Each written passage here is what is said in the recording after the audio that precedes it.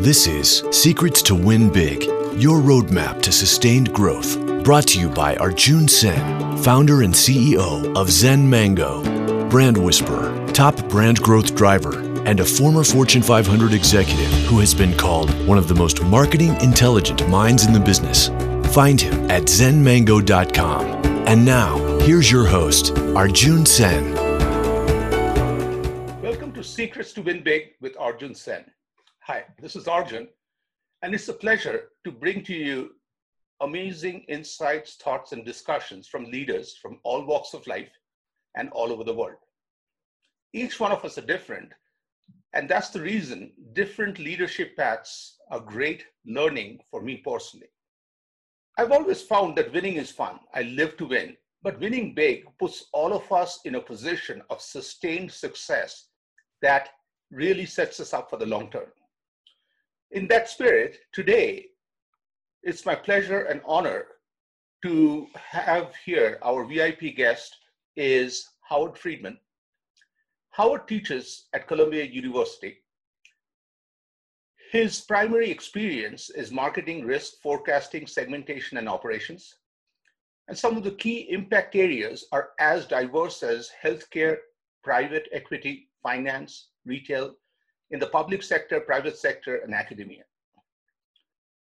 But what is not here is what, and impressed the heck out of me is Howard can see behind volumes of data this one insight that can really help a business in any of these fields literally make that big leap forward. And I'm really excited to learn from Howard today how he does that and other secrets. So Howard, welcome to Secrets to Win Big. Thank you. It's a real pleasure to be here. And of course, Howard, I have to start exactly there. My curiosity is, how do you see that simple story that's hidden behind the most complex of data sets? And complex means like beyond complex that most of us do not even can comprehend. So what's your secret to do that, Howard? So I'm not sure it's a secret, but it's funny you raise it, Arjun. I think the softer skills that you don't see taught so much in school. It's about listening and empathy. And that's not deep learning. That's not about all the advanced math, but it's about really understanding what is someone experiencing, whether it's a customer or a patient, and listening to experts in the field and then absorbing what their advice is. And certainly my first big win in the corporate world was very much about listening and not about me crunching numbers. So tell me a little bit more about listening, because each one of us have different definitions of listening. Some of us listen just to respond. We are not even listening. You are listening at a much deeper level. Can you give me any example of what listening at the Howard level means? Well, I was going to make a joke about not paying attention to your question, but I won't. Thank you. In all seriousness, there are subtle things that happen, right? And let's say we're talking about a medical condition and we're trying to model it. There's the literature, right? You can look up what are some factors that might be predictive of mortality. Mm-hmm. But also having the conversations with patients, having conversations with physicians, with clinical experts, and learning what is there that maybe isn't currently in the data, isn't currently in the literature. Because for me, the best value that I usually find in my modeling is not by moving up the ladder of more advanced methods, but often it's finding that additional variable, that extra data source that suddenly gives me 10, 15, 20% more power. So to me, that's really the advantage. Getting that extra information first, often from talking to people, and then layering that in by finding those new data sources and modeling it that way. I love that. Finding that one piece of information which is not currently in the data set, and that's the reason you're talking to every possible stakeholder. And it's not about going to the next level of analysis, but you're first broadening the extra data source. You know, you use the word predictive, and of course, right away, looking at your work, a lot of the work you do in modeling, and not only are you doing that as this super amazing, you know, brain yourself, you're also leading a team which is helping them think. And in every case, it's not an academic exercise. And that's one of the things that I really, really got fascinated, because initially when I heard about you being a professor, I was not getting that, but till I got a chance to work with you, that's the time I realized that you're all about helping businesses find that one impact they can use. So how do you use this predictive modeling to get businesses to find that one future success? So the problems change based on the industries. And if we're talking about finance, for example, they're often concerned about risk. What's the probability that someone's not going to pay back a loan? Charge off. If you're talking about healthcare, it's often about mortality or health improvement. But if you're talking about, let's say, retail, maybe it's marketing. And what's the probability that someone's going to respond? So you have these predictive models, but you raised a really interesting point about being practical. And that's, I think, one of the fundamental things I like to approach. I really like to start by finding problems that we can solve and get those quick wins in before tackling a huge problem. And so what my approach often is starting with small sets of data, quick insights, discussions, getting those early wins, and then building up that momentum for a much bigger project. As for the idea of working in teams, I mean, honestly, you know, there's an old phrase that says, if you want to go fast, go alone. If you want to go far, go together. I want to go far. Yeah, I'd like to go fast. And that's when I do those little projects on my own. But that sets the insight for what those large group projects are, where we bring in marketing experts, subject matter experts, coding experts, data engineers. And I think that's really where the things become most effective. The biggest wins happen is when you're leveraging that diverse set of talents, not relying on one or two, you know, quote unquote unicorns to do everything for you. And Howard, what I really liked is the examples you gave in the different industries. You right away found what I call the first domino. You talked about risk, mortality, or the response rate in that particular industry. And that to me is like, if you touch that first domino, everything else falls in place. And that itself was a huge insight to me, was find what is the big thing, the one thing you're trying to make an impact. The second, what I really liked about this whole practical approach and building the momentum with the early win where you're not overwhelming yourself. And that quote that you had about if you have to go fast, go alone, but if you have to go far, go together. I really think that's something for all of us in the business world, it's very important for us to look at. I think it's for life. I think it's beyond business, but I appreciate that. And I think really there's a certain humility that has to come when you're trying to when you're trying to win big. Mm-hmm. You can't show up assuming that you have all the answers. And, mm-hmm. and that's back to, I think, your very opening question about how do you do your best to listen, which is to be open to the fact that you don't know all the answers. And there are people in the room who probably have a lot more information than you.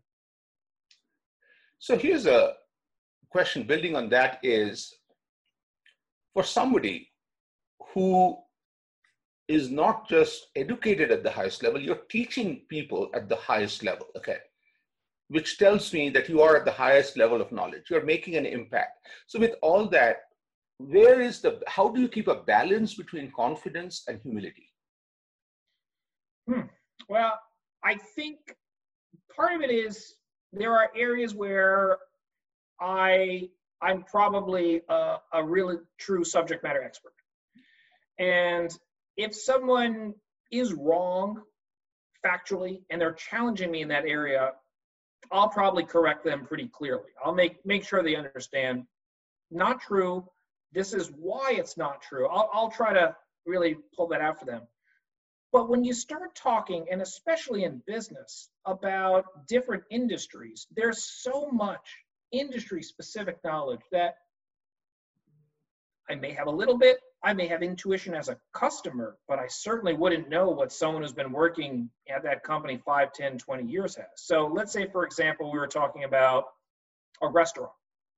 And in their particular case, let's say they've got 20 or 30 key performance indicators. Well, I have some idea of which ones probably are most important, but I want to work with that restaurant and their analytics people to say, what are you trying to achieve? What's the goals? Now, analytically, how do we go from this 25, 30 indicators down to just a small set that are closest to helping predict or correlate with your goal, right? And that's a conversation. It's data driven, but it also is me saying, I have a little bit of an impression as a customer, but I trust a lot more the intuition of the subject matter experts, and then I'm going to verify with data. So it almost becomes a little bit of that Ronald Reagan trust but verify approach. I love that. I love that trust. And I think really shows me that how you trust yourself and trust others. But then at the end, you're verifying. And staying with data, the thing that I wanted to find out, and this is a few weeks back, I had talked to William Espy for 19 years. He was the brand voice of Chipotle. And he had said this incredible thing was, today, all of us want to be data-driven, but all of us must realize that every brand, even your competition, is looking at the same data. Which means if you only make decisions, all creatives based on the same data, all creatives will look the same. And the moment I heard, I really was waiting today to talk to you and try to understand that as businesses are spending so much, and William being a great user of data, but also adds the creativity, what are some key do's and don'ts for businesses as they get into the data-driven decision-making? Well, some of it is simply, to your point, don't be blinded to the data itself. You don't have full information.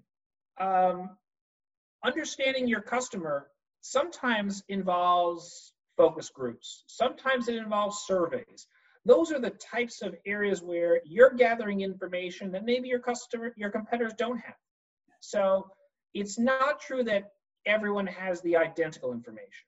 Now, focus groups may not actually be perfectly predictive. People say things in a focus group or a survey that may not reflect their actual spending patterns. So I'm much more comfortable drawing decisions based on true spending patterns, or in healthcare, true drug utilization patterns, than more theoretical items. So in the space, let's say, of restaurants, I'm much more comfortable driving and creating clusters or segments of customers based on true data rather than on a survey. In healthcare, I'm much more comfortable developing predictive models based on real-world effectiveness and real-world data than on a clinical trial, which is somewhat artificial. So I think those are some distinctions.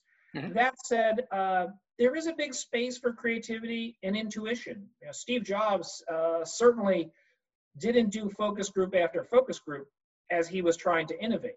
He thought clearly about what he would want as a customer. Mm-hmm. He thought about what would be useful, what would be fun, what would be friendly. And I think that was something that was really imbued within the Apple ethos, which still exists today.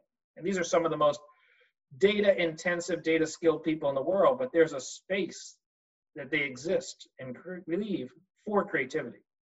And if you're in the food industry, there's plenty of space for that creativity as well as you're looking to develop new products. So all this, I think, Howard, you put this insights, especially on the pricing side, into your book, The Ultimate Price. And just to embarrass you a little bit, some of the reviews and the feedback on the book has been simply wow. People have called this gripping. I love the second part, is a topic you would like to avoid, but you can't. timely, and valuable. Now, if somebody reads this book, what is the one key thought every reader will leave with? It's like the main reason you wrote this book. Maybe I'll get more than one thought, but it's really that price tags, dollar figures are constantly put on people's lives. They're ubiquitous. They're often not fair. And when they're not fair, we should be informed and take action, because those price tags impact our safety and how much our lives are protected. Because lives that are less valued are simply less protected. So there's about 3.5 bullet points in there, but I think they're important. And it's very much about understanding that this is not a theoretical exercise. If you don't have your life adequately valued, then it won't be as protected, whether it's health insurance companies, regulators, or even our legal system. So let me ask you a follow-up question, which is something that has been baffling me in the restaurant space. Somehow in the restaurant space, every restaurant gets inspired by gas station pricing of $3.96, $9.10, and want to price things at $4.99, $5.97. But whereas when I look back historically, the biggest price promotions of all times to me are Pizza Hut doing $4, $4, not for $1 million, $4, dollar menu, Subway doing $5 footlong. So of course, there's no absolute answer. So what's your personal thought on numbers, on pricing? So it's a great example where like your experience plays in, because what you can do is you can do some real world testing. So imagine that you're sitting there and you're doing these plans for Subway, and they want to test. Are they going to do a foot long for $5, or are they going to do a foot long for $4.99? Well, design a test, run it in different comparator groups, different markets, but do it in the real world and see what happens in terms of purchase patterns. Do you see a difference or not? Now, that may not be true for the rest of all time, but certainly in the areas you tested, around when you tested, that'll tell you whether a foot long for $5 or a foot long for $4.99 makes a difference. And that's the beauty of doing these tests. It's designing it, studying it, getting your results, and then going to scale with it so you can really maximize. By the way, as you started mentioning that, I had the same examples in my mind. When you said that, I thought dollar menu, which means they have the same mind share in me that they have in you. So clearly something worked. Absolutely. And I also like the way you talked about the very fact something worked in the past doesn't mean it'll work now or tomorrow. And also connecting to the segments that you talked about, I really think that your testing concept and doing A/B testing, especially among groups you want to focus on, I really think is a great insight. And it's all about going back to what am I trying to move in my business, reducing risk, reducing mortality, or increasing response rate. You're listening to Secrets to Win Big with Arjun, and today my VIP guest, and it's truly a pleasure talking to Howard Friedman, a data scientist with a vision, an author, and a business leader who I really think has some magical powers to see insights in megadata. So this last section, Howard, is really a fun section where we just want to know one thought, one sentence for some really simple questions. Are you ready? All right, I'm ready. Okay. First, we are going beyond all the data. So what's your advice to anybody in any walk of life to be a successful leader? Listen and empathize. The best leaders I've ever worked for took the time to know me, and then I did anything to please them because they cared about me. Love that. Second is, how do you define a big win in any of the industries you worked in? Did it change the status quo? Did it change how the industry or the company did business? And I've had a few. which changed how an industry did their job. Those were big wins. I love that. It's like taking iPhone 11 to iPhone 13 and not iPhone 11.168. Love that, making a big change. And finally, as we go for big wins, what is one of the most important drivers for big wins, sustained big wins? Small wins. And I'm totally serious. Mm-hmm. I look to get small wins first, mm-hmm. show that what we're doing can happen, build my confidence, the team's confidence, management's confidence, mm-hmm. and then we go for the big win. I never step up to the plate and see if I can hit a home run on the first swing, because if I do, promise you I'm missing the ball. I love that. And again, initially when you gave the answer, I was also smirking, but the next second I realized how powerful your answer was. But just to digress for a second, one of the goofiest thing I've done in my whole life, again, I blame it on my daughter, was I was planned and prepared for half a marathon. But then I changed it night before to a full marathon because she said, hey, from 18 miles, I'll take you rest of the way. And when she met me at mile 16, because I couldn't make till 18, all she told me, Dad, all you have to take is one more step. And that one more step got me across 26.2 miles. And I really now can appreciate what you talked about is without that small win or one more step, I wouldn't have had the big win. So I really appreciate you taking me back. And you know how special my daughter is to these amazing memories. So next is, for most leaders, they rule out some obstacles in their mind. Like some athletes I've worked with, they literally remove the word no from their dictionary. What's the word not in your dictionary?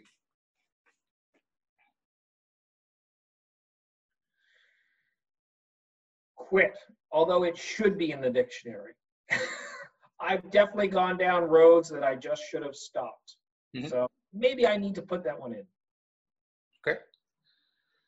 Love that. If Howard today, such a wise man, could go back to that Howard, that kiddo who is just getting out of high school, full life ahead, what would be one advice Howard would give to that young Howard Friedman? That you don't have to plan the rest of your life. Be open to change. And my career has had many changes over time. Mm-hmm. But when I was finishing up high school, I really felt like I needed this path.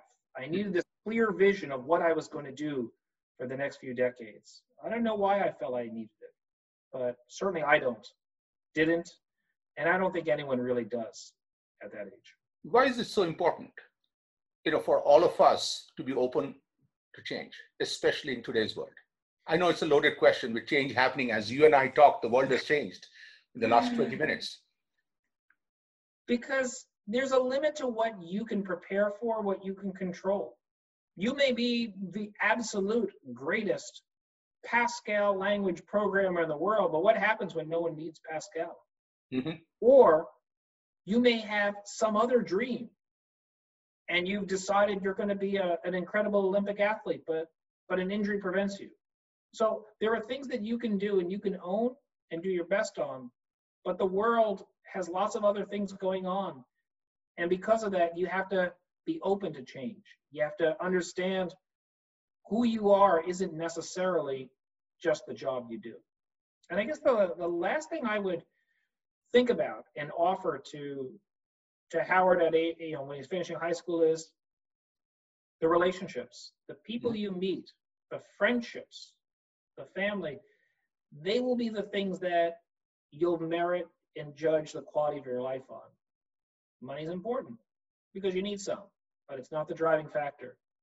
Education is important, but probably not the driving factor either. And I also liked the connection between both your answers about, the whole be open to change and always find a path connects to the no quitting. Again, there are times we all need to quit and reset, but I really like both these connections. And finally, Howard, there is incredible amount of discipline in what you do. Okay. And I've also found that, super leaders like you have repeated success because of process. There's a process. Because success that comes without a plan or process cannot be repeated. So is there a process routine that you have? Like, what's the first thing do you do when you wake up? What's the last thing do you do before your work day is winding down? Is there something you're comfortable sharing? Well, when I first wake up, I actually have an exercise routine I do. Before brushing the teeth or anything else, I have an exercise routine, and I do about 5-10 minutes of that, Tai Chi and some push-ups, and I'm energized and ready to go. That does it for me. That gets my day started. Why is that so important at the beginning of the day to do that routine every day, even before brushing the teeth? Like, that important? I think because for many people, and certainly myself, my attitude, my productivity is very much linked to how I'm doing physically. I'm much, much more productive early morning than in the evening. Find me at 6 a.m. and I'll be getting far more work done than find me at 6 p.m. Got it. That's just me. So I think some of it might be biology, but I find that doing that really helps start my day. And then I feel good about myself mentally, and then I'm ready to tackle things. And what's the last thing that I do before going to bed? Yeah. I read something. I don't finish my day with screen time. I don't finish with anything else. I always read something. And what that something is could be just a fun novel, could be nonfiction, could be a kid's book, could be anything. But it's that process of reading that clears my mind. I enjoy the reading, and it also brings me to a point where I can fall asleep well. Because for me, I can do very well off 5 solid hours of sleep, but not very well off of 8 or 9 bad hours of sleep. So Howard, this was absolutely incredible, this conversation, learning from you. So Howard, what's the best way audience members can reach you? And also, what's the best way for people to get access to your book, Ultimate Price? Well, this was a pleasure. I really enjoyed chatting with you. As for reaching me, I'm very active on LinkedIn, so feel free to reach out to me there. You can find me. You can follow me on Twitter, where I do share some of the articles I read on LinkedIn. And for Ultimate Price, you'll find that it's available online at Amazon and many other places. For those who prefer reading in other languages, it's being translated into Japanese, Korean, Chinese, and a few other languages. So things are going quite well there. Wow. So thank you, Howard. So you were listening to Secrets to Win Big with Arjun Sen. And today, my conversation was with Howard Friedman, an incredible data scientist with a vision, an author, and a business leader. And as I mentioned earlier, Howard sees that key insight in megadata every time. There are a lot of incredible insights, and if there are 3 things, if I want to pick from today that I want to bring in front of all of us, one is, Howard talked a little bit about perspective. He talked about how to be open, how to be humble, how to trust himself, trust others, but verify. And he also talked about many a time, it's all about that extra data source. And for that, along with all the traditional, quantitative numeric data, it's important to talk to different stakeholders to see, do you get this extra perspective that adds an extra dimension that was missing before? The second, Howard talked about a very simple vision, and the vision is about why we are doing this from the end user's point of view. When he talked about different industries, he gave examples about, is it about reducing risk? It is about reducing mortality, increasing response rate.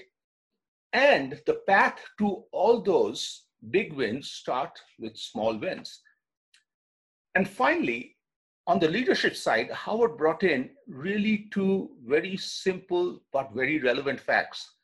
One is the importance of listening, and listening with empathy. Because I haven't seen a single person who admits that I do not listen. But most of us, many a time, do not listen. So I think that's the part was very important, is listen with empathy. And the second part also, Howard, when he talked about was if you go fast, if you have to go fast, go alone. But if you have to go far, go together. Really put in perspective for what team members and what team leadership is all about. Again, a fascinating conversation. It's a pleasure to bring you these insights from leaders of all walks of life. Welcome again, and thank you for joining Secrets to Win Big with Arjun Sen. And it would be my pleasure to bring you another insight from another leader from another walk of life really soon.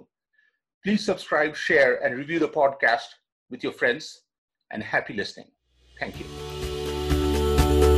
You've been listening to Secrets to Win Big with Arjun Sen, founder and CEO of Zen Mango, brand whisperer, top brand growth driver, and a former Fortune 500 executive who has been called one of the most marketing intelligent minds in the business. To learn more, visit www.zenmango.com. Share this podcast with your friends and subscribe wherever you like to listen to podcasts. This podcast is a part of the C-Suite Radio Network. For more top business podcasts, visit c-suiteradio.com.